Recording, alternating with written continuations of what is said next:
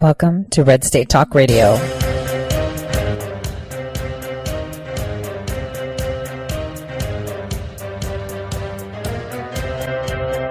You're listening to Tori Says. For the next hour, I'll be your host, Tori.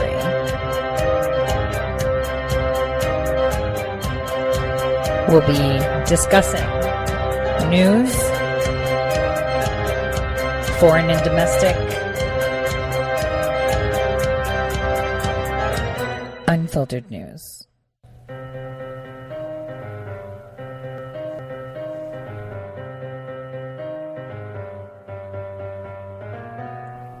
Real news. Welcome, everyone, to the Tori Says Show. I'm your host, Tori. Today is December 3rd, 2019, and I'm here with you every day, 12 to 2 Eastern Time, live on Red State Talk Radio.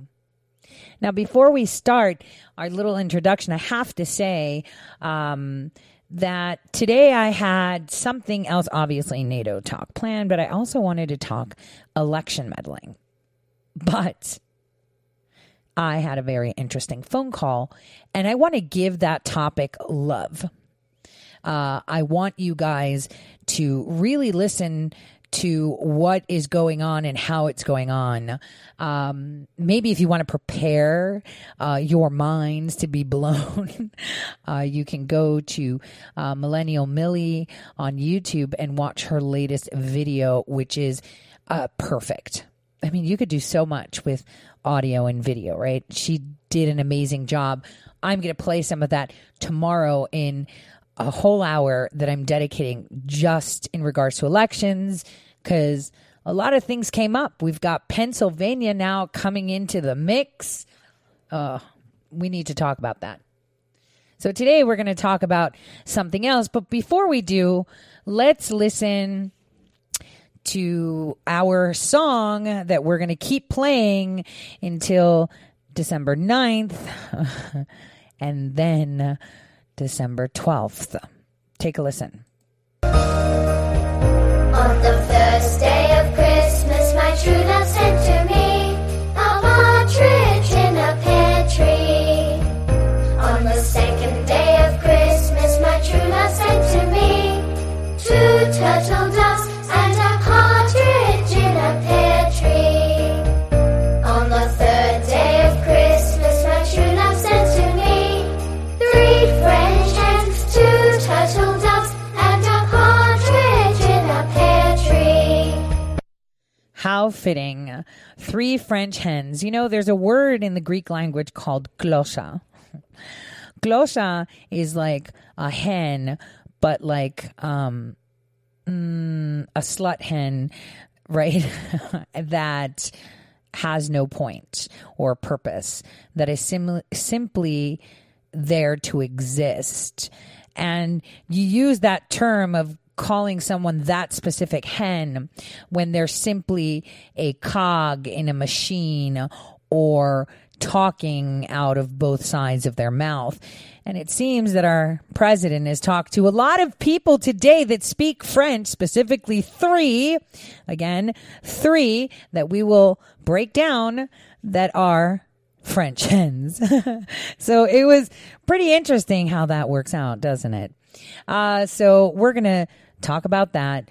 We're going to talk about the 3 French hens, going with, Eyebrowgate Trudeau, Macron, the socialist, and Stoltenberg, the NATO guy. We're also going to talk about Iran, because this, I told you guys, don't listen to the news. They're not telling you what's really going on. What you're seeing is not it, because I don't even think a lot of people know that Iran is going through elections right now. So people are registering to become candidates. But here's the other thing that no one's talking about, and believe it or not, no one is even listening or paying attention to, is that we have the Undersecretary of State, David Hale, testifying in regards to U.S. policy towards Russia. And we need to talk about that. But we're also going to talk about something astonishing that I found pretty alarming. today, when I received a phone call. So I've been on top of the Democrats trying to attack Christianity, obviously. The deafening silence of not talking about Christians being slaughtered. That's a big deal, right? Why is nobody talking about that? Like, why wouldn't you say that Christians are being slaughtered? So you have to think, why are they blacking it out? Why are they not talking about it? What is going on? Well, turns out they're trying to hijack Christianity. And I mentioned this, that I'm writing up an article, but I was missing information because their strategy had changed. And I hate putting information down. Like, I had so much written up on this, guys. But, all my articles have hidden information inside. And unfortunately, this timeline has changed. They took another route and I missed it. I mean, I didn't really miss it because I got the phone call today, delayed by, 3 days. But, it's not like everybody can get in touch with, the head priests that guard Jesus's tomb. So you have to be patient, right? But what I realized is, oh boy, they are going for everything. They really don't care. They just want to maintain control. And the way you maintain control is by controlling anything that means something to someone. So, for example, if for you, a teddy that you had since you were 2 is meaningful to you, suddenly that teddy bear is hostage, right? Well, Christianity, after it split, a couple hundred years after Jesus' death, and the Catholic Church was created because they wanted a pope. They wanted someone to be considered holy.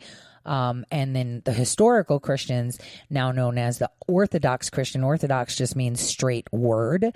So the historical Christians were like, no, that's not supposed to happen because no man is God or holy. So then after that split happened and they weaponized religion, for the Crusades and whatnot, we did see that Henry VIII then split the Catholic Church and Christianity by creating the Church of England, right? And he created that Church of England so he could pull away from things, so he can make his divorces legal, fulfill what he wanted. And that change actually penetrated the fabric of civilizations across the planet that were Christian, deteriorating, Christianity as a whole. So the backwards ones, the Orthodox, right, are, the Russian Orthodox, Romanian Orthodox, Greek Orthodox. They all say, the country of origin in front of it only because of the language use, because there's Syrian Orthodox, there's Libyan Orthodox. They just say stuff in Arabic. They just say stuff it's the same thing. There is no change in the way the church operates until August of 2019, where we saw a change. And I'll explain to you this change once you listen to this segment that'll blow your mind, and maybe you'll be able to understand what exactly their plan is. Take a listen. Olivia, no, that is. Shannon, thank you so much for coming. You're welcome. In other news, a tiny ancient relic has now been returned to the birthplace of Jesus centuries after being gifted away. And ILTV's Nittany Manson has the scoop. 1,400 years ago, a small wooden relic believed to have been part of Jesus Christ's manger was sent to Rome as a present to the Pope. But now the ancient shard, enshrined in an ornate silver case, has made its way back, as the Vatican returns the relic to the Church of St. Catherine in Bethlehem, where Jesus was born.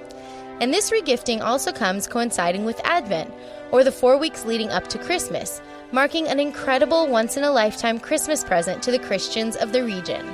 That said, while the thumb-sized shard will now stay permanently in Judea and Samaria, the original request from Palestinian Authority President Abbas was to borrow the whole manger. أكيد شعور فرح وإحنا فخورين إنه يجي قسم من هذا المذود عنا على بيت لحم لأن. She she's saying that they feel really grateful that they're bringing this piece of Jesus with them back to Bethlehem because they feel the soul of God. بنشعر بروح ربنا أكتر موجودة معنا وهذا إشي ثبات إلنا لمسيحيتنا كوجودنا كيان this is good because this is going to make sure that we can secure Christianity and the existence of Christians in Bethlehem. مسيحي في بيت لحم وإحنا بنتأمل كل المجهود يرجع لنا يعني لبيت لحم. In a sense, I hope that the manger fully returns to Bethlehem. Still, it's an amazing gift, and hundreds of worshippers arrived from all over to receive their relic, including a group of young Palestinian scouts who played bagpipes while the crowd looked on and took pictures. Then later in the evening, the Bethlehem City Christmas tree was lit for the coming month. So it seems that Thanksgiving is officially over and the holiday season is here. So happy holidays to all. So just so you guys know, this was done from Israeli TV news. I just wanted to say, because, they're constantly saying how Israelis are nasty, Palestinians are nasty. Here's where I'm going to showcase to you how the Pope is now trying to utilize Palestine. This is so wrong on so many levels to bully the guardians of Jesus's tomb in Jerusalem. So there are Democrats, and I'm still trying to find their names. Man, I have some staffers that are general staffers, and it's so annoying because this is really big, you guys. So just so you understand, there was a big push by the Democratic Party back in 2016, right before President Trump won the elections. And this push was to create the Ukrainian church, meaning they wanted to create a separate Orthodox Christian church called the PCU. I've talked about this before. And the thing is Europe pushed, Greece didn't have a choice, which is one of where the biggest heads of the orthodoxy lie, right? Aside from Jerusalem, because the Greeks have the Jerusalem district too, right? In Israel, because they guard the tomb. Remember, St. Paul went to Greece and wrote his books. The Corinthians, he was in Corinth. And this is how they maintained, like he would send back his disciples to protect the tomb, to protect relics, etc., etc., etc. Now, the reason I'm pointing this out to you is because, in Istanbul, which is known as Constantinople, really, and which is where the Greek church heads are, they were forced to comply with European Council regulations and laws to allow the Ukraine to have their own version of orthodoxy, to break that fabric. Now, here's what happens, just so you guys get it. When Henry VIII decided to take away that fabric of Christianity on the, from Catholicism, that allowed the states to confiscate land, property, monasteries as a whole, because they were now not under one rule but many. And so this is where we saw Catholic, monasteries pretty much be reduced to nothing. And properties were literally confiscated to the church, including their relics. Now, this was anticipated by the Greek church, the head, the Autocephalus, the head of the Orthodoxy Church. It was anticipated. So I don't know what they had, but whatever they had sent off to Jerusalem for taking care of things. Russia is also being pressured by their Russian church. They are literally penetrating religion to force Russia to acknowledge the PCU. And even in Russia, where they are not even part of the EU, their church is fracturing right now. The Greek one, it's done. It's dusted. And like I've said, my uncle is actually one of the 12, leaders of the Greek church. And that's pretty high up there. And they are devastated because they were forced to. So now in Jerusalem, where everything lies and Jesus' tomb is there, they are being pressured to acknowledge and recognize the PCU, the Ukrainian version of the Orthodox Church, right, as something legitimate. Now, if they do that, then they need to forfeit their artifacts, and the tomb of Jesus is then confiscated completely. Now, what happened was that in 2015, the Obama administration claimed that within the churches in the Ukraine, Russia had priests that were spies. And this is how they fed that little earwig in 2014. In 2015, it was very well established, where they were literally kicking priests out that have been there for 50 years from the Soviet times, priests. And I've said this before, I don't care what you think of Russia or anyone, but one thing's for sure, you don't mess with religion because it's so deeply embedded in their culture for, countries like that. This is why the whole thing happened in Donbass. People don't tell you the truth. This is the truth. When I say it's spiritual warfare, man, you have no idea. And what the Pope did just now by returning the relic to Bethlehem was to force a response, was to manipulate the Palestinians. I don't know, they may have already done it. And that is what the assumption is that the Palestinian Christian Orthodox churches are set to recognize the Ukrainian, which means you literally sign a document. And that document for the Greeks was signed on August 19th, 2019. It's recent, you guys. This isn't like super old news. It just took a very long time for the Democrats and the globalists to get it done.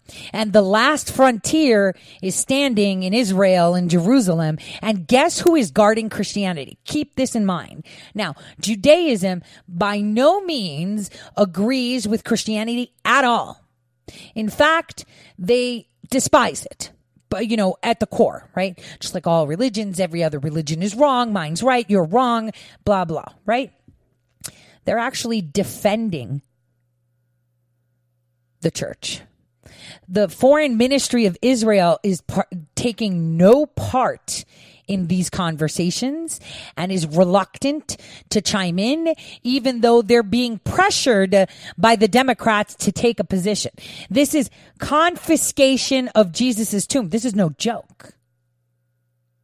Because the minute that happens, monasteries shut down in Greece already. And there's tons of, my daughters were actually baptized in monasteries. In a mountain with like 88 nuns singing. I kid you not. It was the most beautiful thing ever. I can tell you that they're shutting them down because their properties are being confiscated. No joke. And, again, you don't have to be Christian. You should just respect the fact that this is a religion that has been consistent since 0 AD, right? 0 AD, they founded the first churches. They they kept all the relics, and the Ethiopians are another area that has been attacked. And from what I gathered from my phone call earlier today, they had sent off their relics to an unknown place.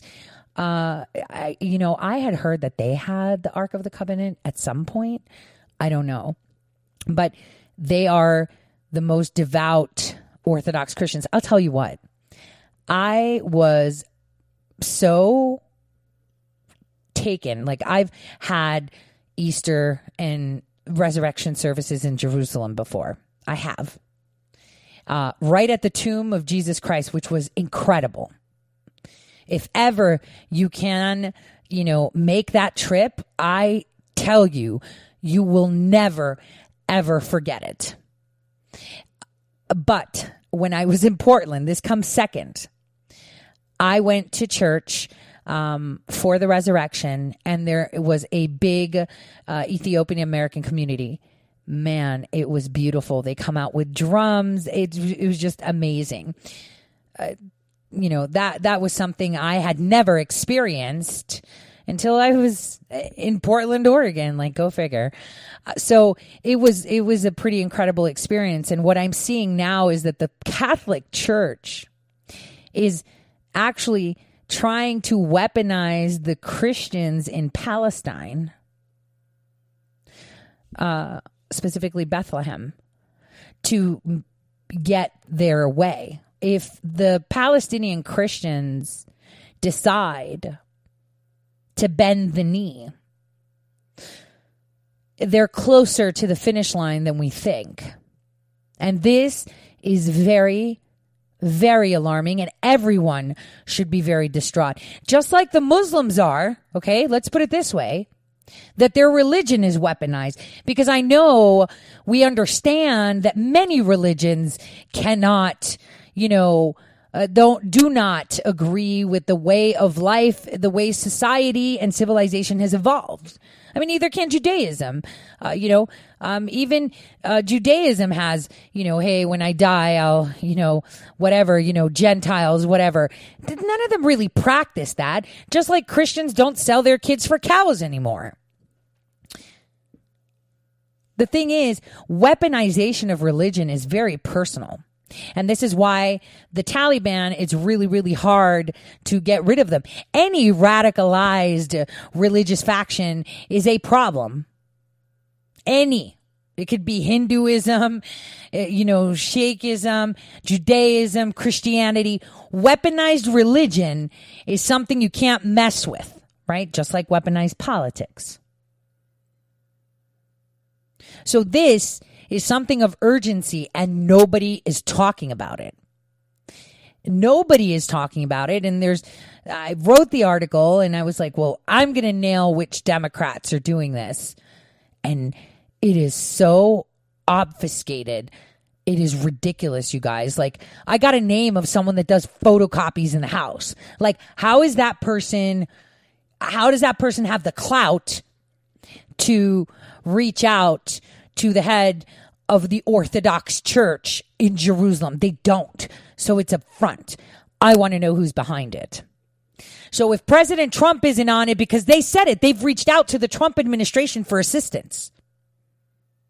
They told me this. It's the Democrat. And I'm like, give me a name. Give me a name. And all they gave me is names of people that photocopy and are general staff. They don't belong to a specific House member, which is so frustrating. I want all of you to know this. Spiritual warfare? It's right here.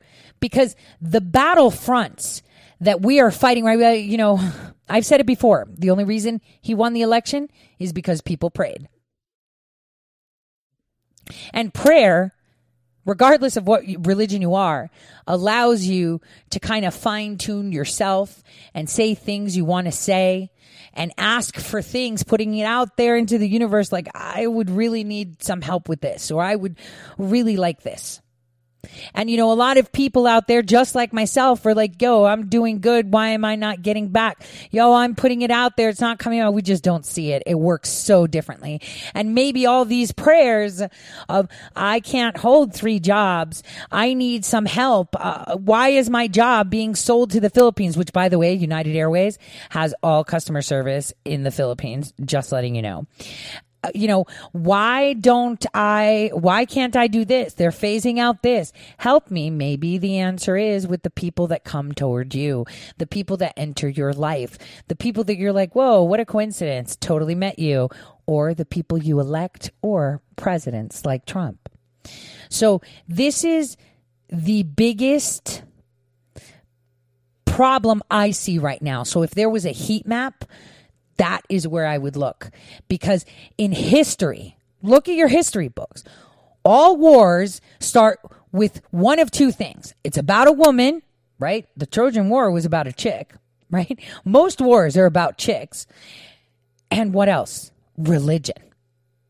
The most savage damage is done with radicalizing a religion or attacking a religion. I mean, the Taliban is just an example on how it evolved into Al-Qaeda, et cetera, et cetera, et cetera. But before that, we had the Christian Crusades, or how they would chop people's head off because the Pope said so, that it was a sin. This is terrifying. To think that the initiation of any monotheistic religion is now under attack, because it was the first monotheistic religion that existed in what we would call modern times as AD. So on that note, and before we get to the break, I want you all to just say a little prayer for yourself, if anything. Because this is indeed terrifying, and I can't stress that enough, just how terrifying it is. I'll see you in a bit.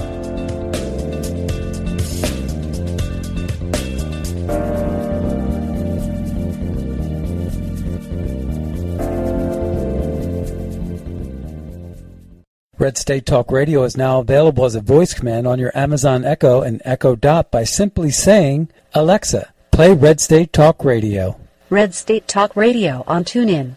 Concern to every single American. Now, we've been hearing all these stories about sanctuary cities that... You can now find us on the Amazon Echo and Echo Dot, on TuneIn, on iHeartRadio, and we also have the phone apps in the App Store for your particular phone. And just in case we activated your Echo Dot, Alexa, stop. Hello, my fellow patriots. My name is Michael Flynn Jr., and I am the proud son of General Flynn. Your support of the last 2 years has been incredible and will never be forgotten. If you'd like to continue supporting General Flynn, you can donate to our Legal Defense Fund. Any donation is welcome. To donate, go to www.mikeflynndefensefund.org. Thank you, and God bless America. Hey, this is Leonora Cravota from Red State Talk Radio for MyPillow. I used to have trouble sleeping. MyPillow changed all that. I now fall asleep within moments of my head touching my pillow. That's how comfortable MyPillow is with its patented interlocking fill. MyPillow stays cool and does not go flat. Plus, it's machine washable and dryable. MyPillow has a 10-year warranty and a 60-day comfort guarantee. MyPillow is also the official pillow of the National Sleep Foundation, and it's made right here in the USA. MyPillow is now offering Red State Talk Radio listeners a 4-pack special with 2 premium standard or queen pillows and 2 go anywhere pillows. That's 4 pillows for the price of 1. To take advantage of this special offer, call 1-800-961-9194 and ask for promo code RedState. That's 1-800-961-9194, promo code RedState. Put sleepless nights behind you with MyPillow, the most comfortable pillow you will ever own. For the best night's sleep in the whole wide world, visit MyPillow.com. Guaranteed life insurance with no medical exam. Sounds great, right? Even better, your rates will never increase and benefits will never decrease. If you're a U.S. citizen between 50 and 80, you can get life insurance guaranteed. It's not guaranteed in every state, and you may not qualify for every policy, but when you call, you'll speak with a licensed insurance company. They'll give you all the details about guaranteed life insurance. So call now, 1-800-707-1219, 1-800-707-1219.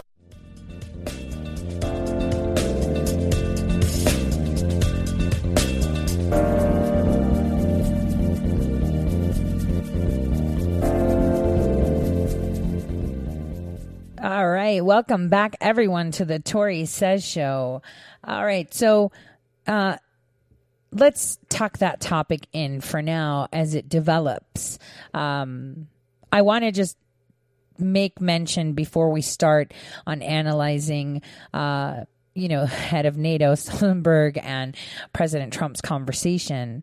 I wanted to make mention to you that justice in general never takes a day off, right? The courts are always full, sentences are always passed, it never stops, right? And we see that the Department of Justice on a federal level is nonstop. They're pursuing, they're doing daily. Like justice.gov, you'll see, 7 huge cases that they've been working on for forever, almost daily. That's an average. Some are 10, some are 4. So 7 is the average. Well, seeing that the Justice Department for 6 days now has suddenly had a pause, right? Just look at their Twitter feed. They're like retweeting stuff. Means something really big, means some really huge announcements are coming. Because silence is so deafening. So it's important for us to listen within the empty space, that there is going to be a lot coming down. A lot, because usually they're right there and just like, gosh darn it, on cue. Department of Justice announces indictment charging Russians, Italians, and others with attempting to evade security sanctions. I am telling you guys, I was like waiting for this. There's one. Okay, there's one. It is about to go crazy because they haven't made any actual big announcements since, oh gosh, I want to say, well, the ISIS report was on the 27th. It's the 3rd. I'm just saying. So that was one that in Georgia, they charged the 2 Russians. I was waiting for that one. The indictment was from 2019, the federal grand jury. I'm just saying. And what they did was they were done. They were indicted because they were violating or conspiring to violate sanctions on that have been applied by our nation. That is called defrauding the United States by evading sanctions to keep our products out of the hands of dangerous people. Like, for example, not selling Oreo cookies to Iran, for example, right? We're not allowed to trade with them at all. So they didn't do that. They had to do with I think it was like turbines or something like that. I don't remember when I was reading on it. And you're going to be like, Tori, how did you know it was sealed? Yeah, Tori knows a lot of stuff. So I'm just saying that is something that you should be paying attention to. If you're not following their Twitter handle, you should, because they tell you so much more than you know. And their frequency and the way they speak about things is, how shall I say, not interesting, but very telling as to what has been going on in the background.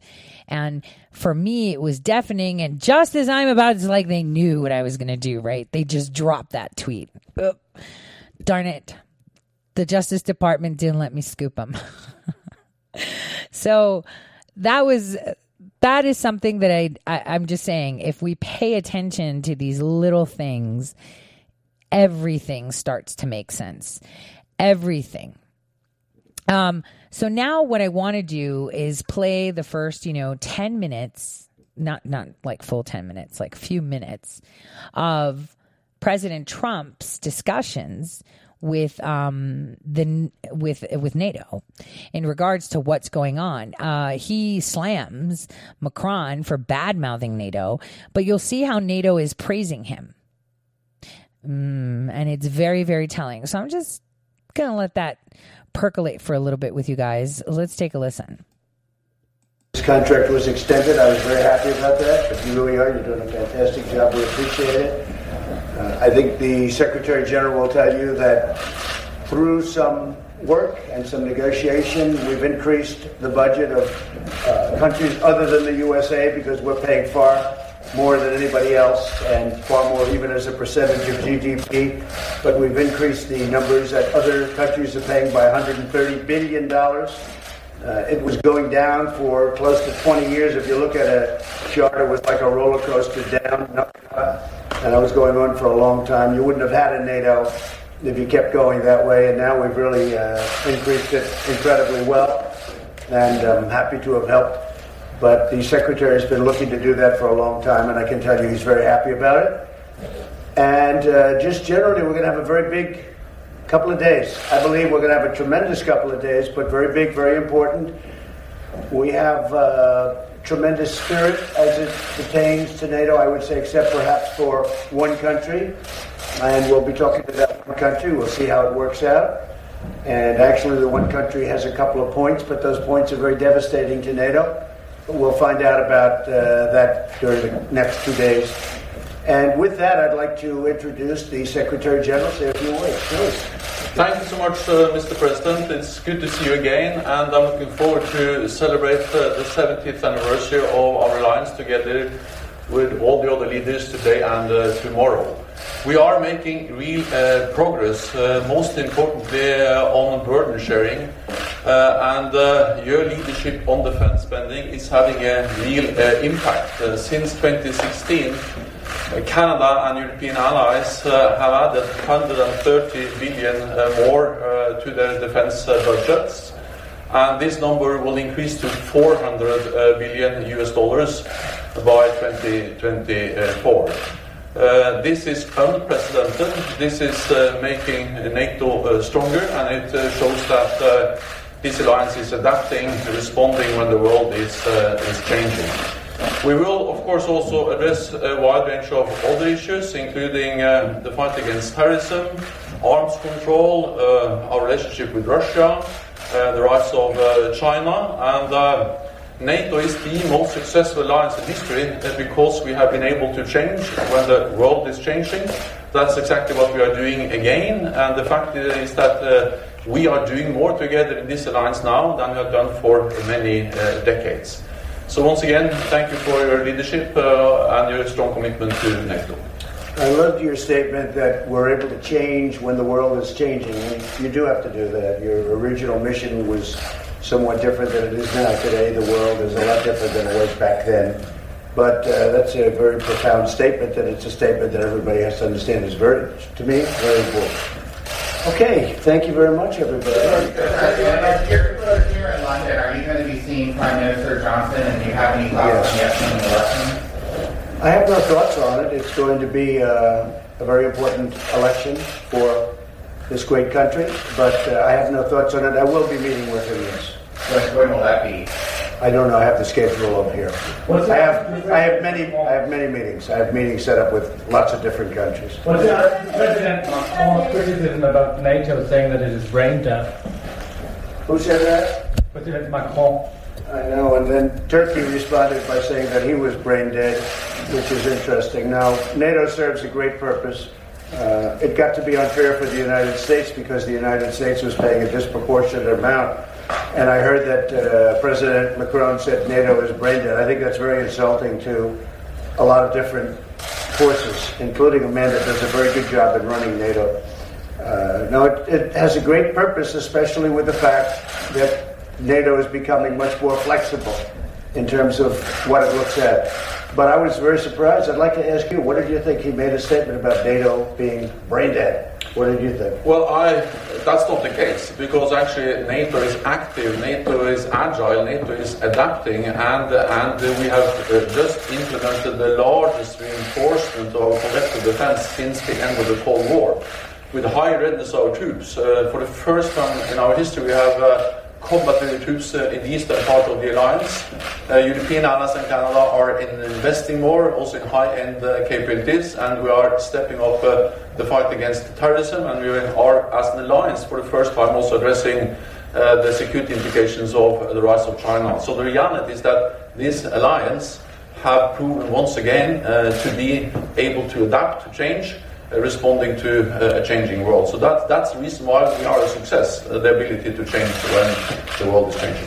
It's a tough statement, though, when you make a statement like that. That is a very, very nasty statement to essentially 28, including them, 28 countries.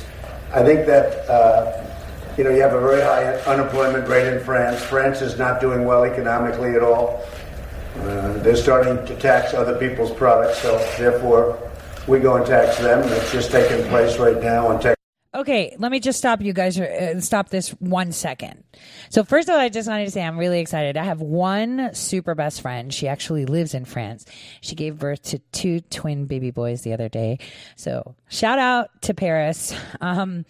Now, I can tell you that what he's saying about them being broke is not even funny. Unemployment is horrific. Costs are being driven up. Healthcare is very subpar. And here's the thing. They just signed a bill a couple days ago where they're charging tech tax. You remember Andrew Yang, how he said he was going to be charging companies for technology or using the internet and shit, and all these what was it? The structural components. That's what he said, for the structural components of integration through the cyberspace. And that tax would then come back to the people as $1,000. Well, Macron just did that. But here's the kicker. He did that now and asked for it to be retroactively implemented since January. So that means companies like Google, Apple, Amazon, eBay, websites, servers, anything that operates electronically or sells things electronically, like Carrefour, the supermarket. If you're ordering online, they have to pay a tax. All retroactively. They want lump cash payments. That is insane. This is how desperate he is. They're taxing people. They're taxing companies for using the internet. And the more technology they gain, the more tax they pay, but then they don't have to pay employees. So like, who cares? So you're going to now phase out human work to put it all digitized because the tax you're going to pay is going to be a lot less than paying salaries. Kind of like what Andrew Yang was saying. So this is really important. Now, through this conversation, I hope you realize that NATO is totally kissing tushies here because he's made them rich. He's brought back money, but they understand that if he pulls out, everything falls apart. And the fact that Macron called them brain dead, they don't get it. Bullying doesn't work with a man like President Trump. He is not your puppet. And I know they didn't like Obama because he took lead in a nasty, underhanded, shady way.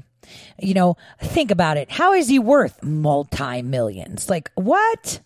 He didn't do anything special. He's a senator that came out of nowhere being senator, suddenly became president. Now he's worth multiple millions and millions of dollars. Scott Adams was telling me this morning, it's like 150 million. Like, what did he do to make that money? The $50 million Netflix deal, where that at? That's another word for money laundering, kind of like book deals, kind of like blimps. So it's like, this is ridiculous. They are literally kissing our tushies because we're funding the coffers back because we're taking lead and saying, nah, this was a good idea. It was done in a good way. Now we got to do it. Now they ask him questions. That's bizarre. I think it was during the Trudeau meeting. But take a listen to the next minute or so you get the gist of it. Technology, and we're doing their wines and everything else. And it's a very tough statement to make when you have such difficulty in France. You look at what's happened with the yellow vests, or you look at what's going on during certain parts of their season. They've had a very rough year. And you just can't go around making statements like that about NATO. It's very disrespectful. Mr. President, the Department of Justice Inspector General's report is due out soon, and it's been reported that the Attorney General disagrees with that conclusion. Do you agree with Attorney General Barr? Well, I just don't know. I just don't know. I haven't seen it. I purposely stay out of it. We have a great Attorney General. He's a very fair man. He's a great gentleman. He didn't need this job. He took this job because he wanted to do something great for the country. As you know, he was a very successful man. Picked a great company to work when he left. As you know, he picked a great company to work for. But he's a very successful man, didn't need the job. He's doing a great job.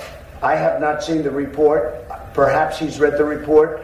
I think he was quoted incorrectly. I do believe that because I'm hearing the report is very powerful, but I'm hearing that by reading lots of different things, not from inside information, it's really from outside information. I think all we have to do is wait. Isn't it going to be released on Monday or so? I think we have to read it and we have to see it. But I hear there's a lot of devastating things in that report. But we'll see what happens. Look, we have a few days to wait. We've been all waiting a long time. I do think the big report to wait for is going to be the Durham report. That's the one that people are really waiting for. And he's highly respected. And he's worked very hard. And he's worked long hours, I can tell you, and gone all over the world. So we'll see. But the Durham report is a report people are really looking forward to. But this is a very important report. The IG report is a very important report. If what I read is correct, I read it in your newspaper. If what I read is correct, that would be a little disappointing. But it was just one aspect of the report. We'll see what happens. We'll see it. It's coming out in a few days. I hear it's devastating, but we'll soon find out. Okay, so first of all, I noticed from messages and everything, I was kicked off when I was talking about the turbines with the Russians and the Italians.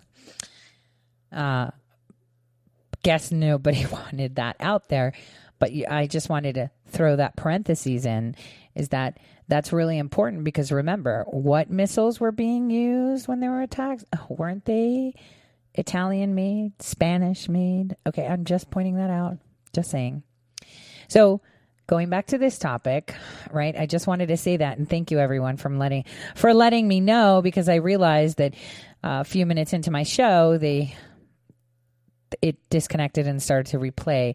But don't worry, I upload all my things, and you can also, by the way, find me on iHeartRadio podcasts, so you won't miss it. Here, President Trump addresses the leaks. Remember, we've been through this before. We talked about Huber last year, but he didn't come. We got Huber. No mention of Durham yet. So it's like, we're going to declass. I'm telling you, Comey's going straight to jail. He's not even passing go. And he was like, yeah, well, I don't know if it's true. If it's true, it's disappointing, but it wasn't. He's asset. Oh, I mean, aspect. Misspellings, missayings. Sometimes they're on purpose. So here he is talking about NATO, and they're asking him about the IG report and how he feels about it. This is how disgusting the media is. Instead of making it about NATO, they're asking about this. Check the next question out. Yes? How do you think bring NATO together this summer?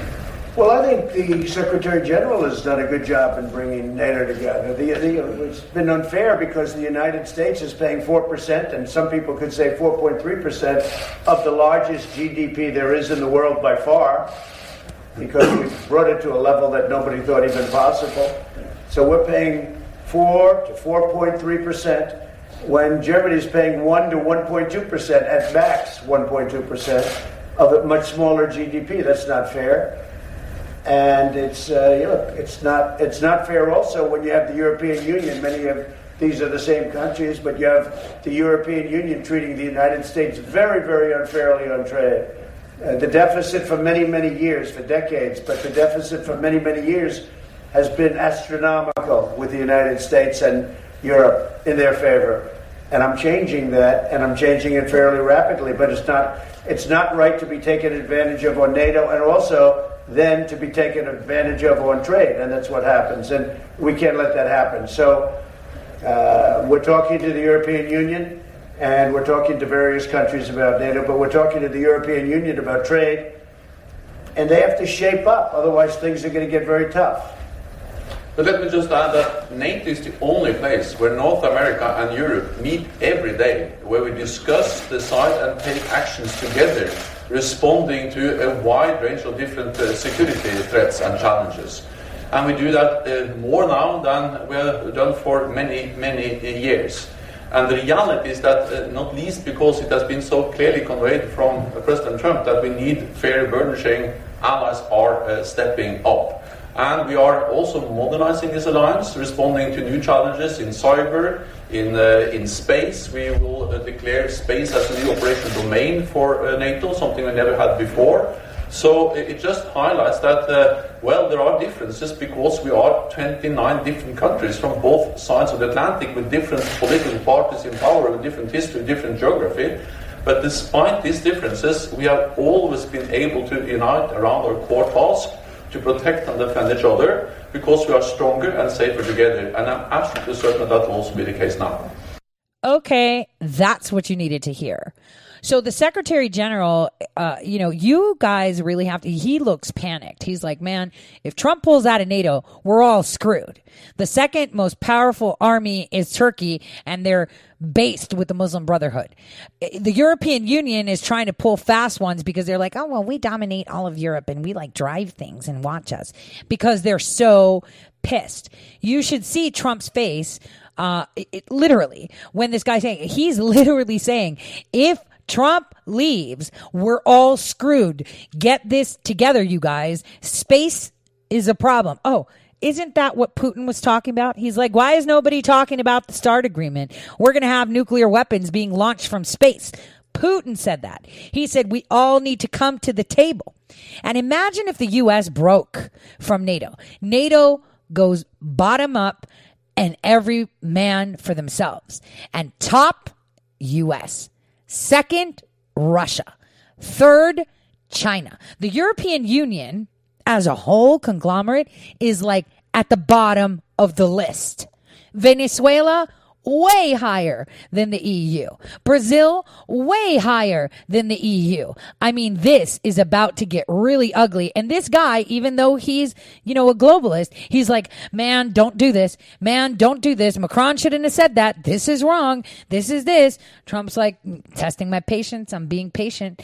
You all either come together and meet me in the middle or, I'm taking the glove off. And this is basically what's happening these 2 days, and nobody is reporting it. And here's how we see the smackdowns. I'll start with Canada. Canada is the exciting one where he literally smacks down on Macron. First, I'll skip over what Macron says. I want you to listen to the opening of President Trump, and then, and then we'll jump over to where the president smacks him down. Take a listen.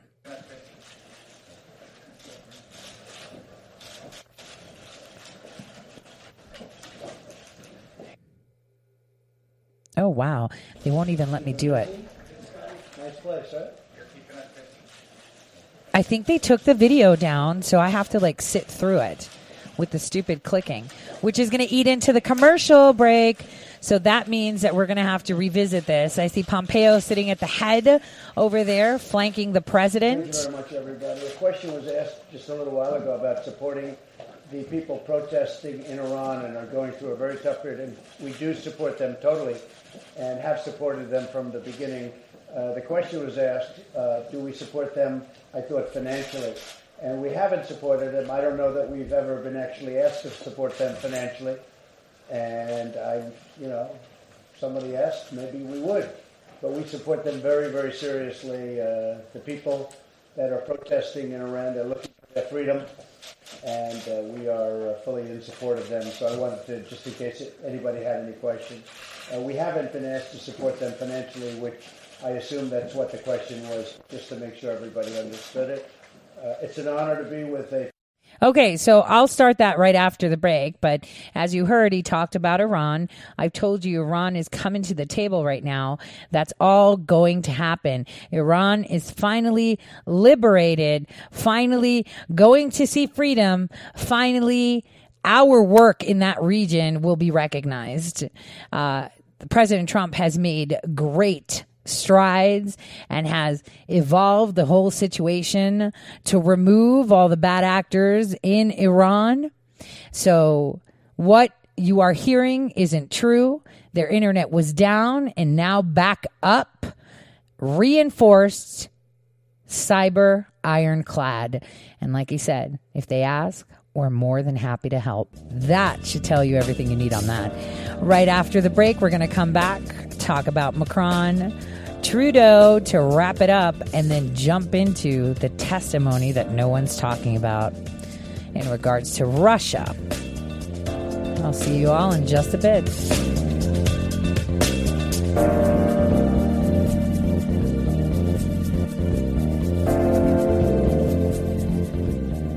Hello, my fellow patriots. My name is Michael Flynn Jr., and I am the proud son of General Flynn. Your support of the last 2 years has been incredible and will never be forgotten. If you'd like to continue supporting General Flynn, you can donate to our Legal Defense Fund. Any donation is welcome. To donate, go to www.mikeflynndefensefund.org. Thank you, and God bless America. Hi, I'm Laura Loomer, and I'm running for Congress in Florida's 21st Congressional District. Big tech social media companies have made it their goal to censor and ultimately shut down conservative voices as a way to control political dialogue ahead of the 2020 elections. Few things are more un-American than censorship, yet now, more than ever, we see glaring examples of it daily. Conservative accounts suspended or banned for innocuous postings, while liberal accounts with far more egregious content continue to operate freely and unencumbered. As someone banned on nearly every single social media platform, with even Chase Bank temporarily shutting down online access to my bank account, I understand the dangers of this far better than most. We cannot allow big tech social media companies to continue acting as liberal publishers free from oversight and regulation. Tech companies have used censorship not only as a way to silence those who they disagree with politically, but also as a way to incite violence against conservatives. While conservatives are banned and shut down, terrorist organizations like Hamas and Antifa, criminals, and even human traffickers are freely using social media to communicate. Americans deserve a fair and transparent playing field from big tech. And when in Congress, holding these companies and their executives accountable will be a top priority of mine. Go to LauraLoomerForCongress.com to donate today. I want to thank each and every one of my listeners. Exactly a year and 4 weeks ago, I started this radio show. I didn't know that I did, but I really didn't know that there was such a great need for news to come through unfiltered, both domestic and global. I'm glad that I am filling a need. I mean, that is what inventions are about. And I haven't invented anything. I've stuck to the wheel. The wheel is something that you can't reinvent. And news shouldn't be reinvented because then they're no longer news. I'd like to thank all of you for all your support because I couldn't have done it without you.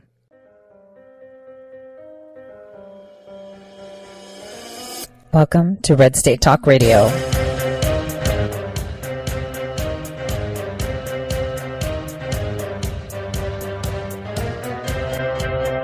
You're listening to Tori Says for the next hour. I'll be your host, Tori.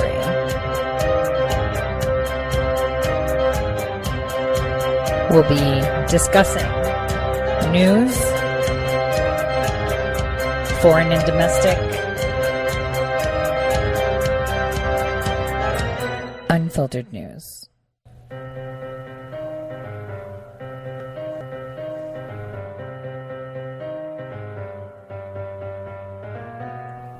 Real news. Welcome, everyone, to the Tori Says Show. I'm your host, Tori. This is the second hour of the Tori Says Show, and our first hour was a little bit interrupted when we started to get into details about sanctions. But now we're just going to focus on what's happening in NATO. We're going to focus on the Undersecretary's testimony today and listen to what Pompeo had to say on Fox and Friends, too. I think we'll start with that before we get back into NATO, which is, the smackdown of the Canadian Prime Minister.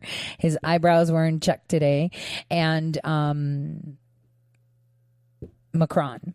But on that note, I tweeted out, I want all of you to tell me, because I saw this morning that they were running, Kamala Harris is like buying all this TV airtime in Iowa. And I'm like, she's dropping out.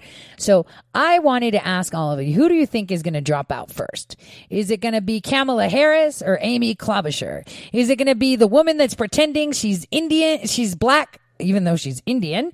Or is it Amy Klobuchar that's part of this military-industrial complex of the Ukraine? Which one? That's interesting, right? My money's on the fake African-American, fake black woman. She is totally Indian, but people forget that 3 years ago she was celebrated as the first Indian American senator, and now she's black, of course. Friends. Good morning. Good morning. It's great to be with you again. Well, I know you're going to be focused on what's happening at NATO. The president's going to be focusing on what happened at NATO, but they're also going to be trying to split your attention to what's going to be happening in Washington with these ongoing impeachment hearings. What is your response? How do you feel about the White House's decision not to send a lawyer there? Look, that's the White House's call. They've watched this process be tremendously unfair all the way through. I think they're concerned that this process will continue to be unfair, and they've made this decision not to send counsel for at least this part of the proceeding.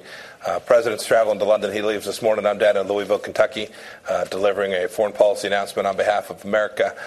We'll be headed to talk. Okay, that's what I wanted you to hear. What was Secretary Pompeo? Where was he? Oh, he was in Kentucky. Nothing to do with election fraud. You get me? Nothing to do with election fraud.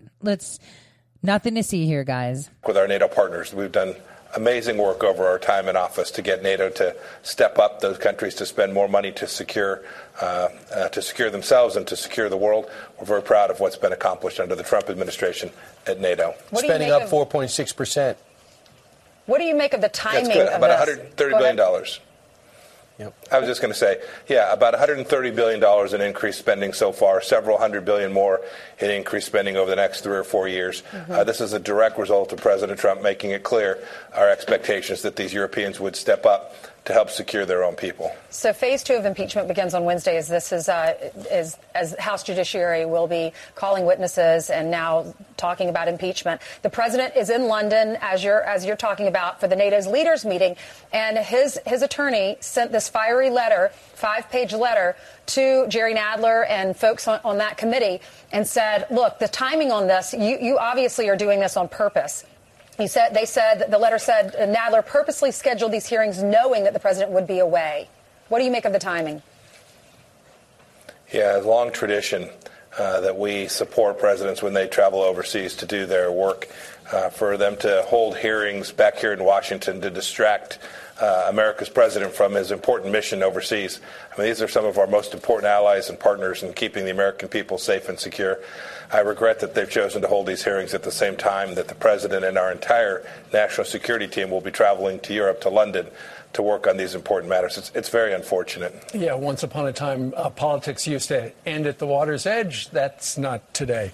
Mr. Secretary, the president of Ukraine spoke to Time magazine and made it very clear, no quid pro quo. Here's part of his interview. He said, look, I never talked to the president from the position of a quid pro quo. That's not my thing.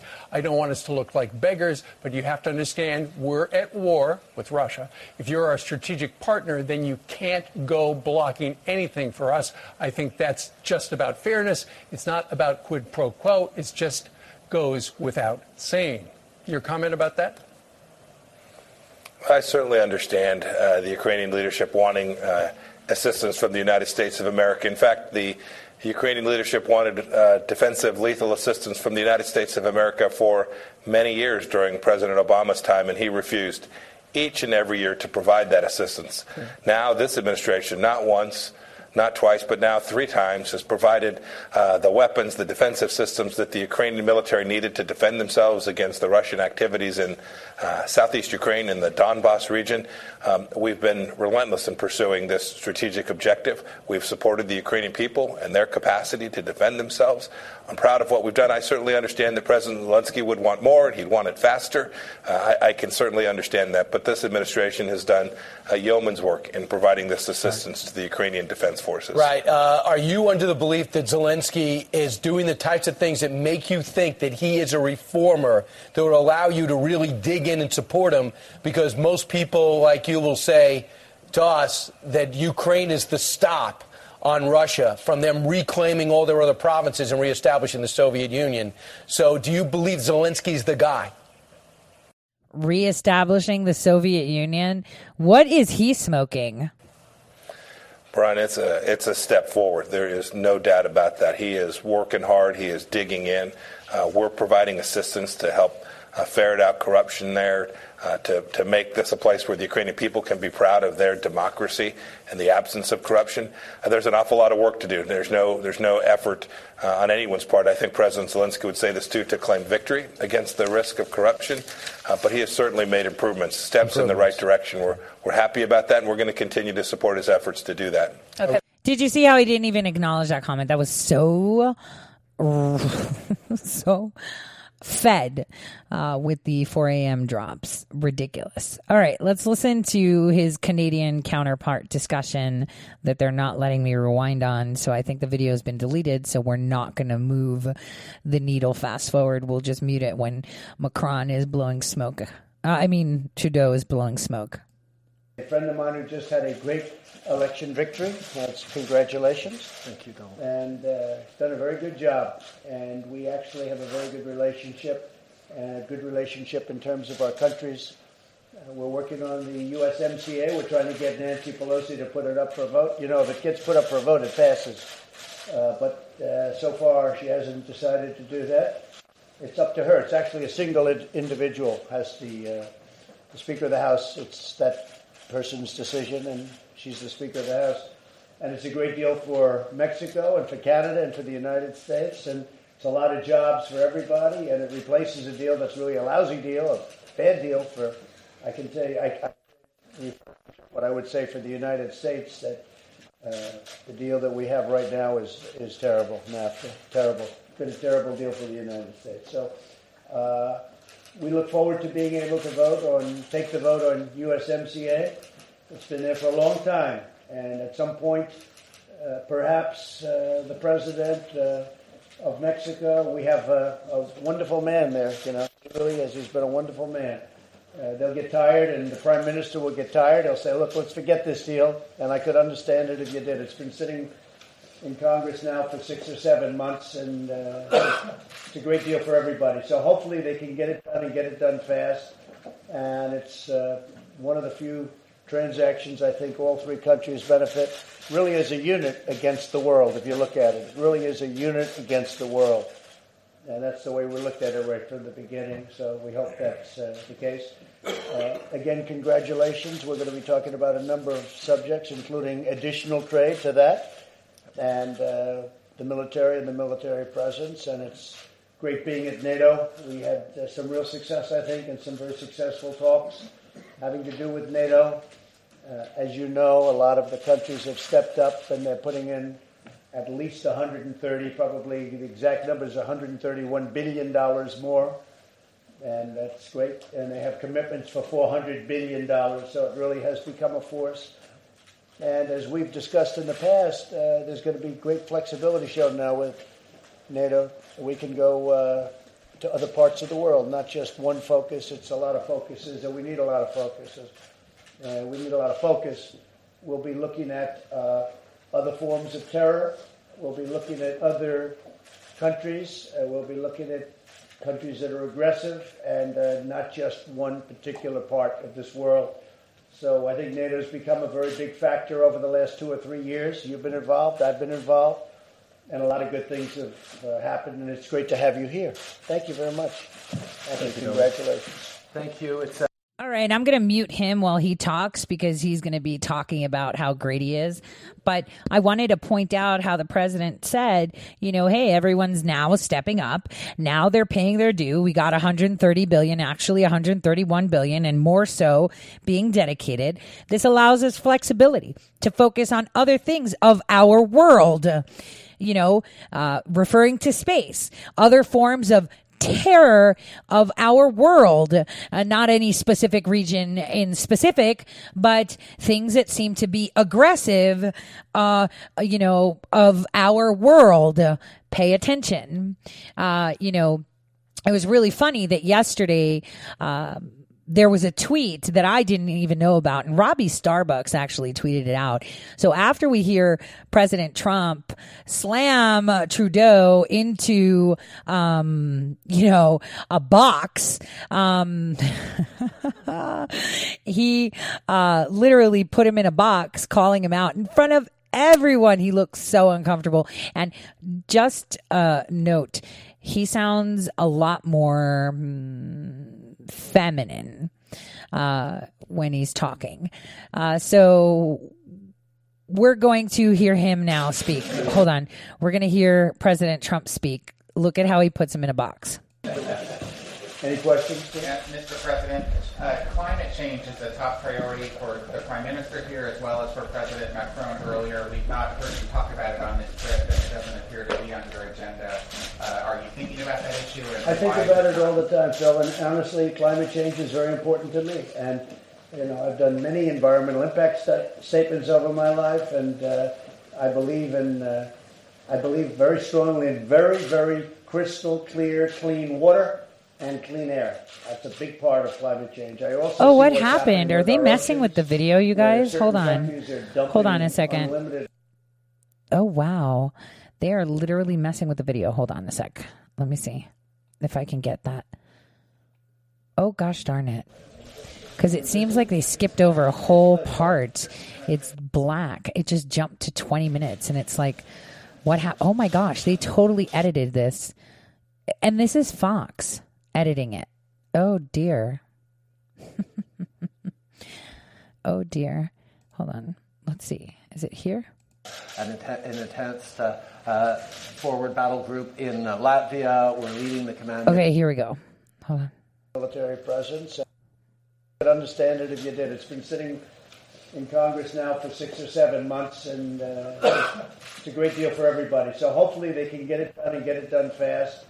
And it's one of the few transactions I think all three countries benefit really as a unit against the world, if you look at it. It really is a unit against the world. And that's the way we looked at it right from the beginning, so we hope that's the case. Again, congratulations. We're going to be talking about a number of subjects, including additional trade to that, and the military and the military presence. Guys, this was like the soundbite. Hold on. Together on the USMCA as we move forward. Shoot. We need a lot of focus. We need a lot Guys, of focus. they deleted the video. It was like other forms of terror. We'll be looking at. He said that already. Strength in ensuring that people. Okay. Trump, the relationship between Canada and the United States is incredibly strong. I don't think it's ever been stronger. Our work together on the USMCA as we move forward towards ratification has been really tremendous. It's been a great process working with between your team and our team, working with the Mexicans as well. We know that we're here for NATO, a 70th anniversary, extremely important. The American strength in ensuring that people are stepping up in terms of their military investments is certainly something we've recognized in Canada. We're increasing our defense investments by 70% over these 10 years because we know that making sure that everyone is there to step up and deliver is really important. We have an intense forward battle group in Latvia. We're leading the command mission in Baghdad, Canada. Well, we're going to be discussing that today. And it's a very interesting question, isn't it? And, it also depends on what your definition of delinquent is. For instance, if you have a country that's paying only 1%. Here we go. Some that are paying less than 1%, and they shouldn't be. You have some that are paying less than 1%, and they're wealthy countries on top of everything. Now we go to a new year, and they don't pay. And now we go to yet another year, and they don't pay. Well, now I ask you, do they have to pay for the back years? Okay? Now, so why is it that they owe us for this year, but every time a new year comes out, they don't have to pay? It's wrong. It's not right. So, I could say that you could go back 25 years. I won't do that with Canada, of course. But you could go back, right from the beginning, where they were short of whatever goal it was at the time. It's 2% now. 2% is very low. It should be 4%. 2% is very low. But you have some that are well short of that. But they were short of it last year, the year before, the year before, the year before, right? So they're short all these years. Well, in theory, you don't just say, that's okay, you don't have to have a pay. They really owe all that money from the past. That's the way I look at it. If Germany, as an example, is paying 1%, and they're supposed to be paying 2%, you're talking about billions of dollars. Well, that means that last year, the year before, all of those years, they would owe us money. You're talking about trillions of dollars. Nobody's ever brought that up. They just keep talking about the present. So if they're short 1 year, and then you go into the new year, they never talk about the year that they didn't pay. But they actually, in theory, owe us that money. It's not fair. It's not fair.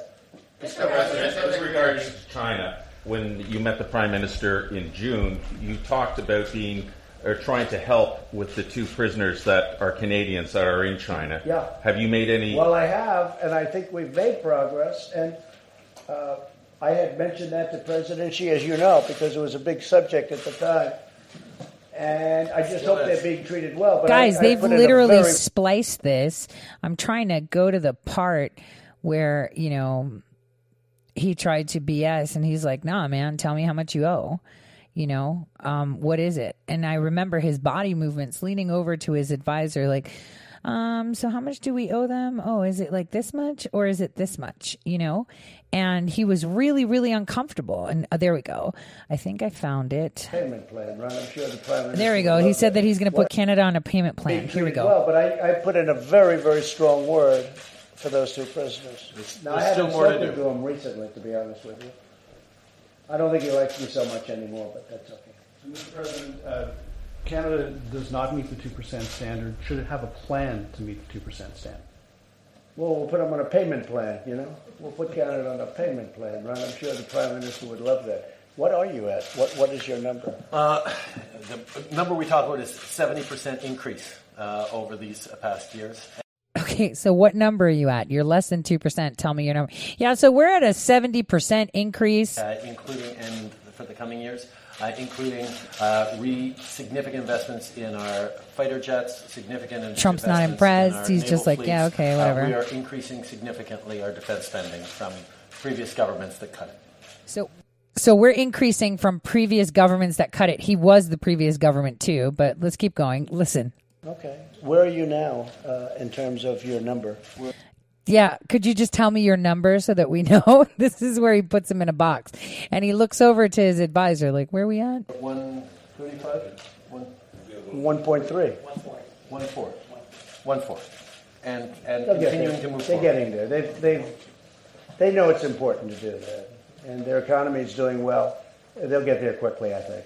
Look, it's to their benefit. And really. The President knows well as well that Canada has been there for every NATO deployment. We have consistently stepped up, sent our troops into harm's way. We're leading in Iraq. We're leading in NATO. He's like, yeah, we're not paying, but we're doing all this stuff, and other people that are paying aren't doing stuff, That's basically what he's saying.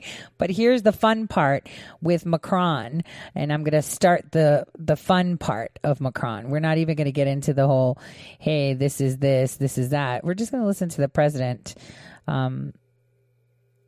respond to Macron. Okay, so this I can go.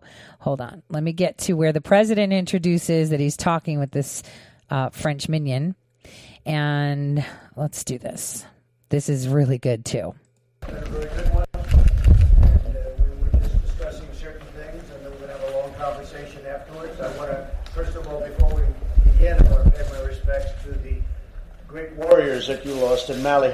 13 helicopters. Mali, right? Right by Burkina Faso, right?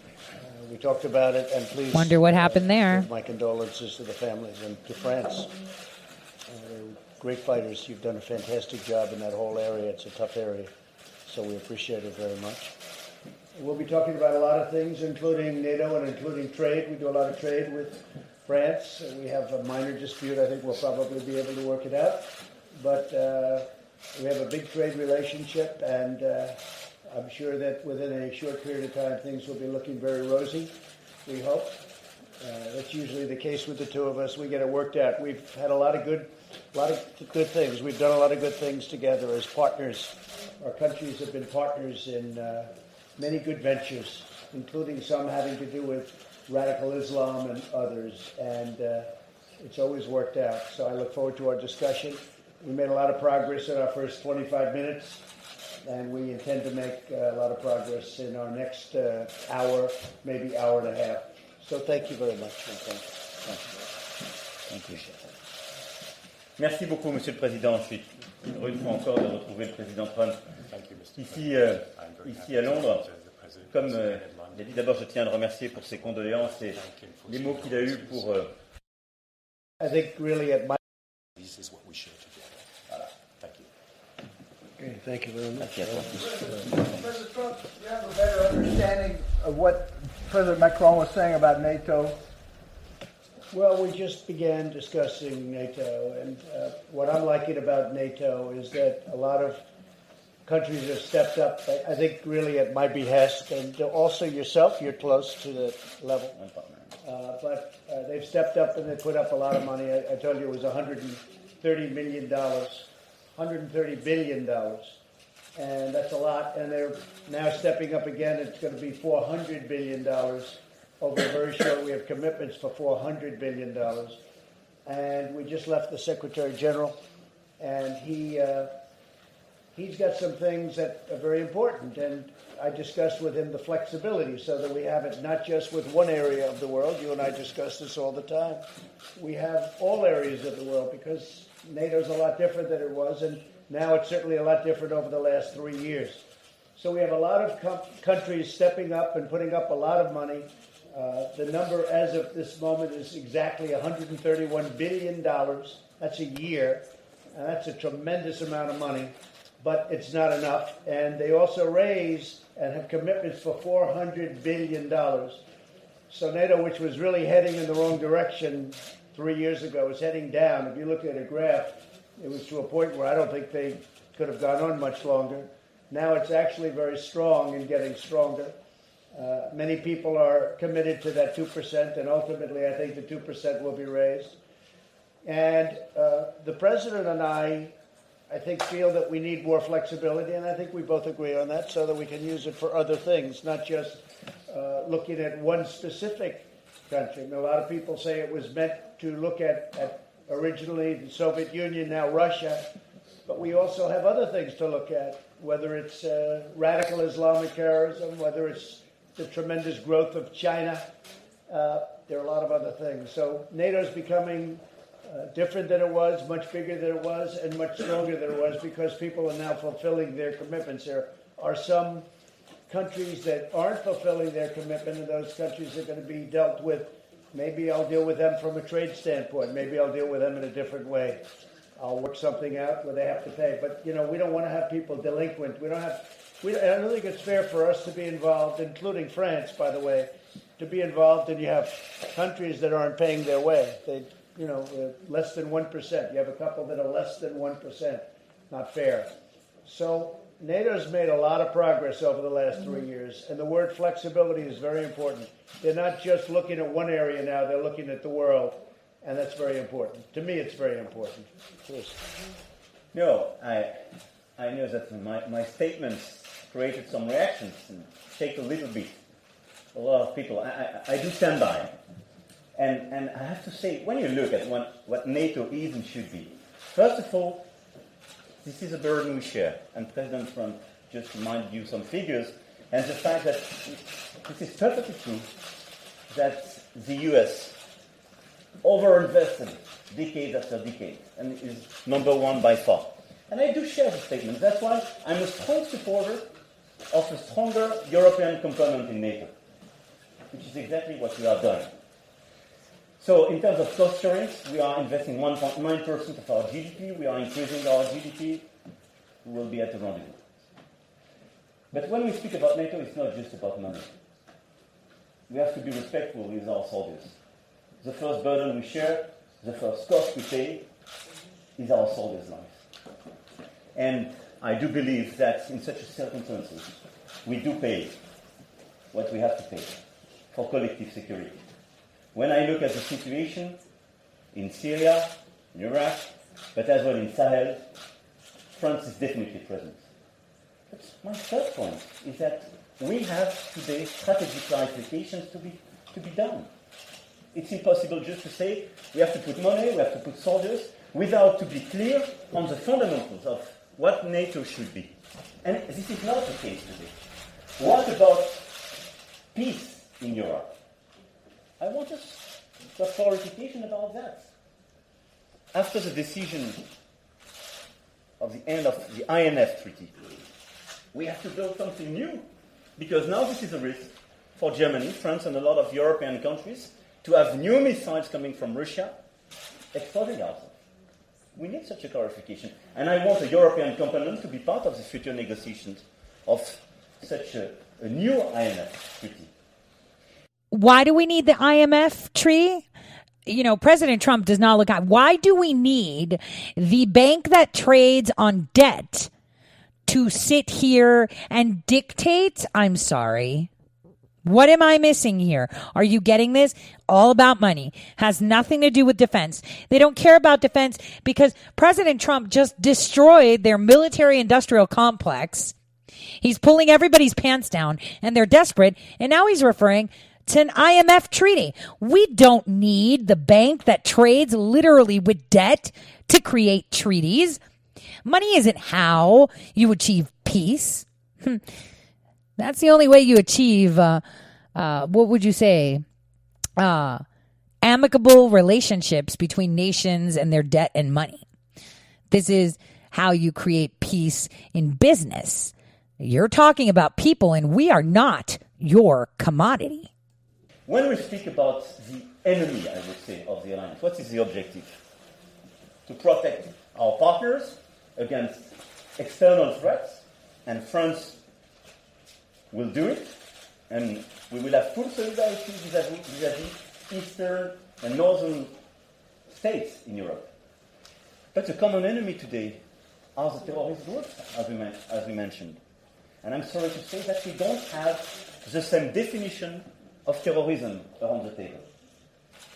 When I look at Turkey, they now are fighting against those who fight with us, who fought with us, shoulder to shoulder against ISIS. And sometimes they work with ISIS proxies. This is an issue, and this is a strategic issue. If we just have discussion about what we pay, and we don't have clear discussions about such a situation, we are not serious. We are not serious for our soldiers, we are not serious for our people. This is a very reason. Oh my gosh. We need strategic clarifications. Funny how he didn't speak in French this time, right? Because he was like, let me defend myself. Let me say something. IMF. What is that word in... That's a bad word in England. Bullocks. That's it. How to build long-term peace in Europe. Who is the enemy today? And let's be clear and work all together on that. I know that we do share exactly the same. Having less budget exposure of the US means more European investment and more clarity on the European side. I do agree. Being strict and very efficient against terrorist groups means having clear definition of these groups and no ambiguity. I think we do agree. Well, one thing I'd like to say that you've been really doing a great job in Africa, and you've been very much involved there, more than most, and that's been fantastic. I appreciate you saying the United States for decades have been paying really way disproportionately too much for NATO, and you'd have other countries paying far too little that are very directly benefited by it, and by the United States involvement. And we're changing that around somewhat, and it's very important. But we're a very important player. I think without us, NATO certainly is not the same thing as we discuss it at length. This morning we discussed it with Secretary General Stoltenberg. But we're behind you 100%, and all of the money that's been raised and all of these countries that are all of a sudden putting up money, it's a great thing to see. But we do have we really have a different objective, I think, right now. We're looking at a much bigger picture, and that includes, it includes, you mentioned Iraq, but it really includes Iran too. I think that if you look at what's going on in Iran, they have massive riots, they're having protests all over the country, and they're killing a lot of people. Everybody knows that. Okay, so we will talk about France more tomorrow. Now let's go to the news that no one's talking about, which is the testimony of the Undersecretary of State, David Hale. Here's the opening statement from Risch, who is the chairman. Oligarchs enrich themselves through control of major industries. Russia rigs its elections to ensure only Kremlin-approved politicians make the cut. Russia has targeted and expelled humanitarian organizations and free media outlets, labeling them foreign agents. And the Russian people are inhumanely imprisoned and tortured for daring to disagree with the government. Not only does the Russian Federation make life at home painful for the average Russian, but Putin is also making life hard for people around the world. He has meddled in American and European elections, sowing political chaos. He has propped up the murderous regime of Syrian President al-Assad. He sells arms to human rights abusers in Africa and missile defense systems to U.S. allies and adversaries alike. And in Venezuela, Maduro continues to hang on to power as people suffer, thanks in large part to Russian assistance. Of course, we all know about the invasions of Georgia and Ukraine over the years, and about the poisoning of Russian people in London on other sovereign soil. The world today is more dangerous and less free because of the Russian Federation. As a result, the U.S. relationship with Russia is at a low point. During the height of the Cold War, our leaders had a lifeline to ensure that neither side made a disastrous miscalculation, the famous red phone. Today, our engagements with Russia are few, and there is a growing risk of a strategic miscalculation on the seas, the ground, or in the skies. To be clear, our problems are with Putin and his cronies. To date, the U.S. and our allies have been pretty tough on the Putin regime. Since 2014, we have imposed sanctions on dozens of Russian nationals and companies that have been involved in the illegal takeover of Crimea, the war in the east of Ukraine, the downing of Flight MH17, as well as human rights abuses in Russia. In 2018, after Russia used chemical weapons on territory of a NATO ally, we closed 2 Russian consulates and helped coordinate a 20-country expulsion of undeclared Russian spies. The U.S. now rotates troops through Poland and through the enhanced forward presence. NATO has stationed troops in the Baltics. And America has provided lethal and non-lethal defensive weapons to help Ukraine defend itself from Russian-backed separatists. Each of these sanctions is important to countering Russia's malign global influence. However, they do not form a cohesive U.S. strategy. To successfully deter future aggression, America, including Congress, must think strategically about Russia now and in the future. I encourage today's witnesses to discuss the administration's current strategy towards Russia and what it is intended to accomplish. But I must also urge caution to the administration and Congress about focusing our strategy on sanctions. Sanctions are not a strategy for dealing with Russia. They are simply a tool. While U.S. financial preeminence makes sanctions an easy and somewhat effective tool, I have serious concerns about the consequences of their overuse, particularly in the absence of a larger strategy. More sanctions don't necessarily make us tougher on Russia. And I'm concerned about the rush to sanction in the absence of concrete policy goals. The Nord Stream 2 bill from Senator Cruz and Shaheen was a well-targeted sanctions bill with a clear policy goal in mind. But more general sanctions actions, when not connected to specific goals, can be counterproductive. And sanctions not done in coordination with our European allies, who are far closer to Russia in both distance and connectivity, is a dangerous action that can undermine our alliances. In some cases, when insufficiently vetted, sanctions have been inadvertently helped advance Putin's goals of economic consolidation and reinvigoration of Russian industry. These cannot be the outcomes we want. I assume these are outcomes we actually oppose. So with that, I'll yield to Senator Menendez. Thank you, Mr. Chairman. Thanks for calling this very important hearing, which we've been seeking for some time. I appreciate you doing that. Secretaries Hale and Ford, thank you for joining us today to talk about the administration's policy with respect to the Russian Federation. Before we hear from our witnesses, I'd like to outline 5 essential elements that I believe should comprise our policy on the Russian Federation. First, we must make very clear that so many examples of Kremlin aggression since invasion of Georgia in 2008 are simply unacceptable and cannot become the norm in international affairs. The invasion of Ukraine, illegal occupation of Crimea, the attempted assassination of regime opponents with chemical weapons on foreign soil, committing war crimes in Syria, the attack on our 2016 election, these are just some. Russia is clearly not a country that belongs in the G7, despite whatever President Trump might believe. It is still mystifying that President Trump refuses to stand up to this behavior. To this day, he says that the Kremlin attack on our election was a hoax, repeating lies from Kremlin propaganda. Okay, let's stop Menendez because he's so annoying, such a baby. He's just sitting there crying about Russia, and how, Russia being the second global leader. So first America, second Russia, third China. They shouldn't be in the G7, right?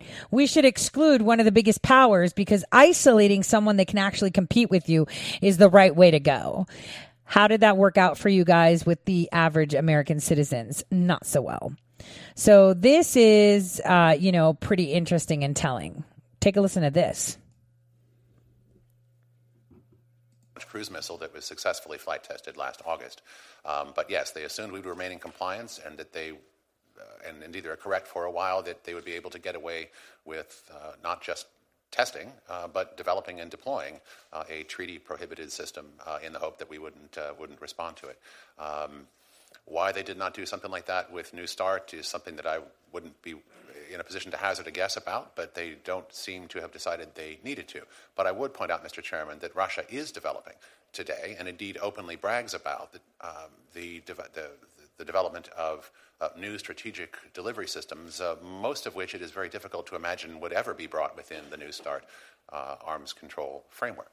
We have seen President Putin brag about his development of a new super heavy ICBM, about a development of a nuclear-powered and nuclear-armed underwater drone. We are now all familiar with the sort of flying Chernobyl disaster of their nuclear-powered cruise missile that had such a catastrophic criticality incident, I should say, up in the White Sea area just last August. They are developing a whole range of systems, including an air-launched ballistic missile. Most of these are not likely to fall within New START, and these are things on which the Russians are already working very hard today. And that's leaving aside the issue of their development of non-strategic weapons. As I indicated, they already have a large arsenal, and it is projected to grow dramatically over the next decade or so as well. So these are things Russia is already deciding to do and moving out upon outside of the framework of current arms control, and that's something that we need to make sure that our policy is in a position to address. Okay, so remember how I've been talking about this START deal, the new START deal, whatever, START deal, let's just call it the START deal. This is about controlling nuclear warfare.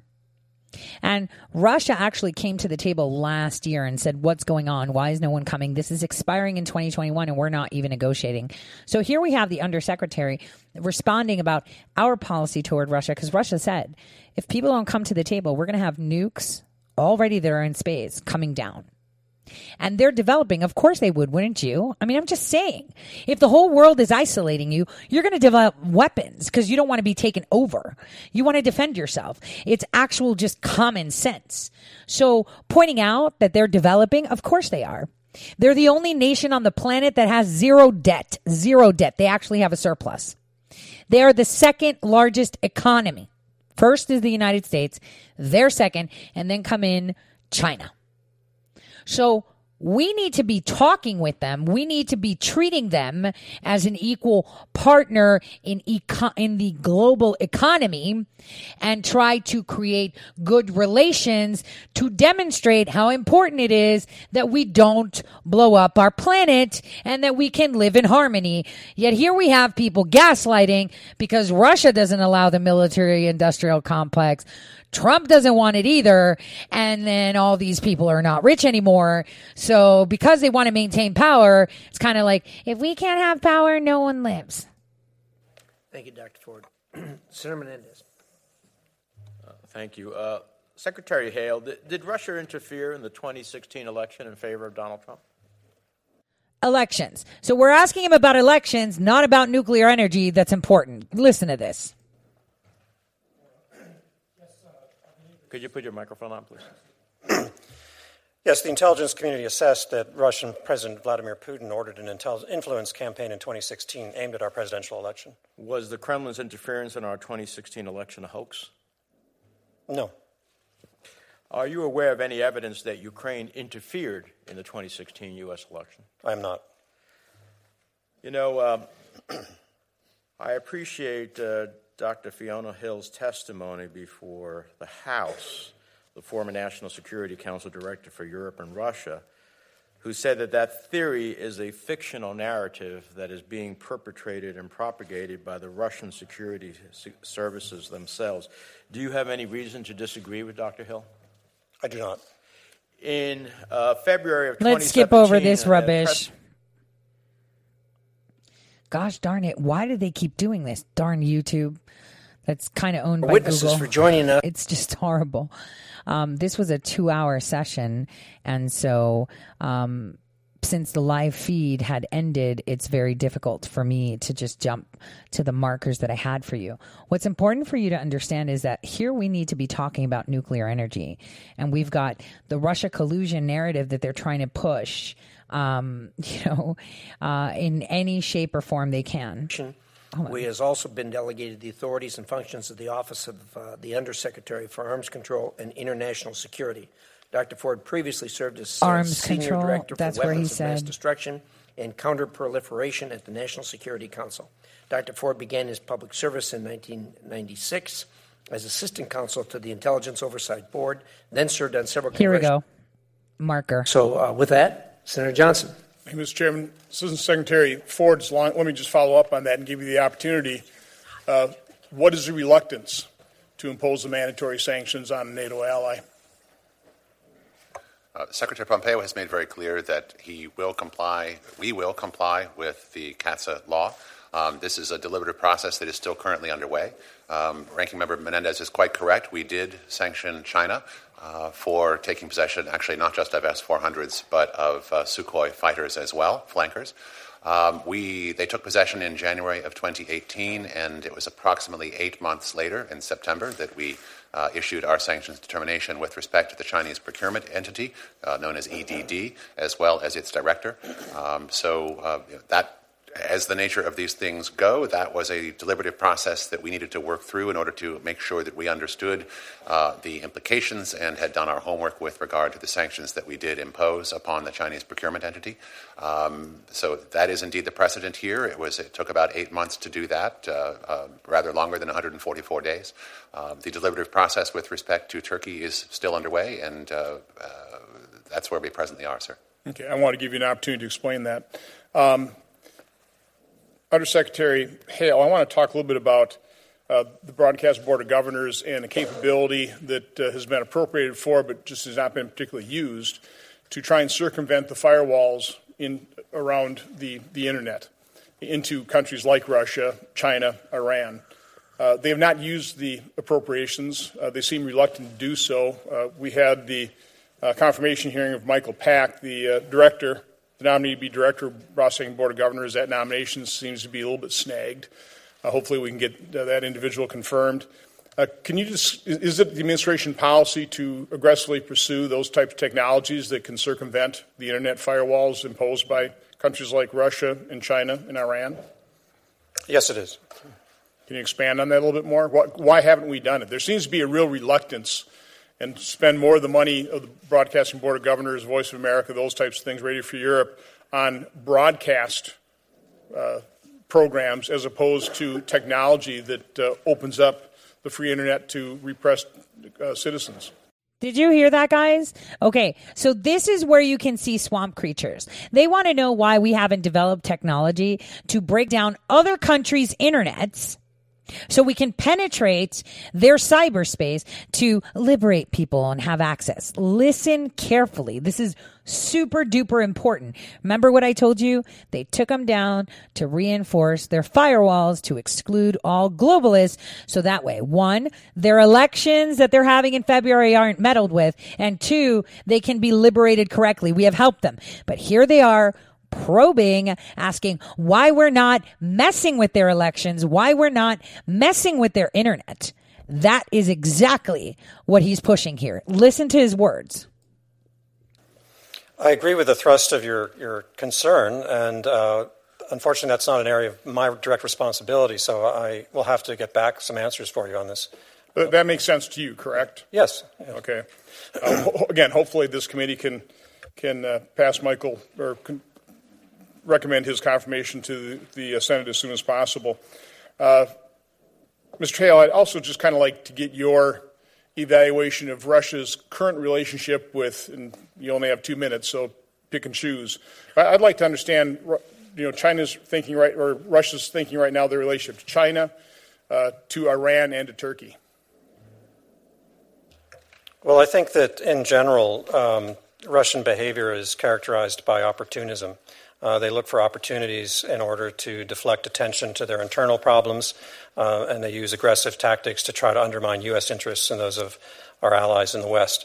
So I think in that context, and the context of great power competition, Russia and China are finding some congruences of interests.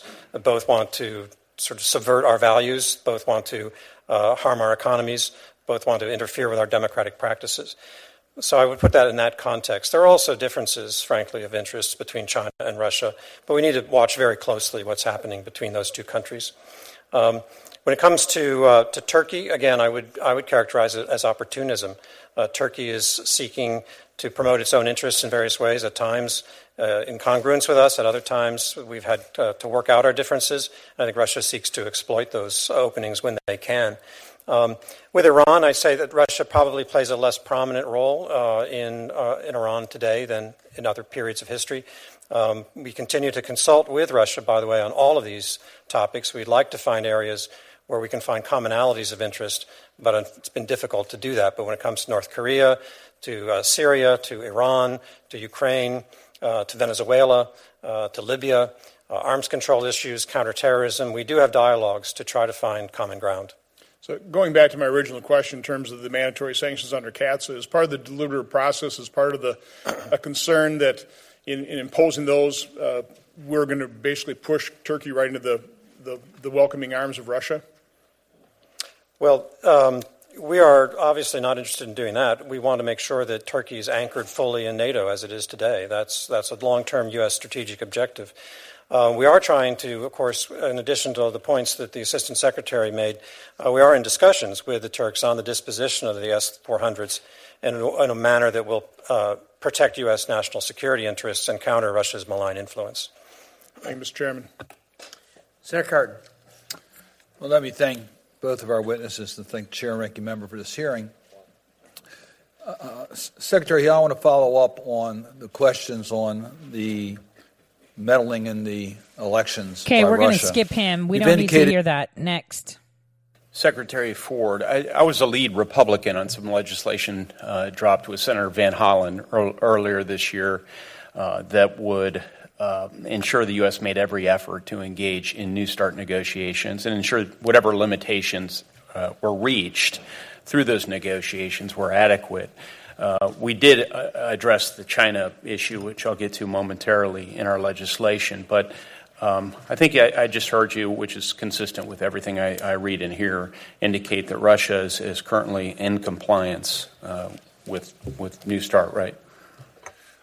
We do, sir, believe that they are in compliance with their New START, with the central treaty limits. We are both parties in compliance. Okay. Is there enough time to negotiate a renewal of New START? It's starting to become a real concern because we're at the 15-month mark from when New START will expire, and we're running out of time. So do you feel the same sense of urgency towards renewal? Well, I think there is, in fact, plenty of time to extend if that decision were to be taken. Extension is not something that would be particularly negotiated because it could be simply extended on its own terms. That would simply take agreement of the two parties. In theory, that could be done very quickly indeed. But it sounds as though there are some reservations to just pure extension on account of the China dynamic, which I think is a fair one, which is why Senator Van Hollen and I included that in our resolution. So among other things, the legislation that we've put forward would require our Director of National Intelligence to assess the impact that a renewal or an extension would have on China's actions. Whether if we stayed in or stayed out, what might China do, and what would the likelihood of Chinese compliance with the parameters of New START, what would the likelihood of that be? Okay, so because we're running out of time, let me just recap. New START is really important. You're starting to see the stuff that I talked about months ago, which was this agreement. And I said Putin was like, yo, we need to talk about it. We talked about it during the Arctic Council meeting months and months, almost a year ago, where, China is entering the Arctic space as a guest of Russia. Russia made it clear. People have nuclear weapons in space. This is detrimental. Why is nobody talking? But people were so busy with Mueller, so busy with this rubbish of impeaching the president that they're leaving it to the side. Now, President Trump is very smart. He is keeping them close. And like Hale said, we are negotiating with them all the time. We're finding common grounds in Turkey, common grounds in Syria, in Libya, in, Iran, in Venezuela. We're coming together because it is important that they realize that we're up for negotiations. If this agreement is not renewed or redone, and we do not address the fact that China has already deployed nuclear weapons into space, hence the stress of space, hence the stress of Space Force, it is not going to work out well. And it is horrific and disgusting that no one in the House and no one in the Senate actually took heed and started on this faster. I'm glad that they're talking about it now, but it's, someone would say it's never too late, but you can't extend an agreement when China has taken it to that level. And Russia was the one that told us. So, think about it. The president is fighting it on all fronts. We got the spiritual, we got the outer space, and we've got the ground and the national, because Pelosi was just in Madrid defying what the president said on climate change, too. Why is she still there? Oh, and by the way, I was right. Kamala Harris is out. Should have seen it. Writing on the wall when they said, oh, we bought TV airtime because she was ousted yesterday for not having money for TV airtime. That tells you what? She's out, and she is. She made the official announcement. I retweeted it. On that note, I'll see you all tomorrow. Same time, same place. Only on Red State Talk Radio. God bless.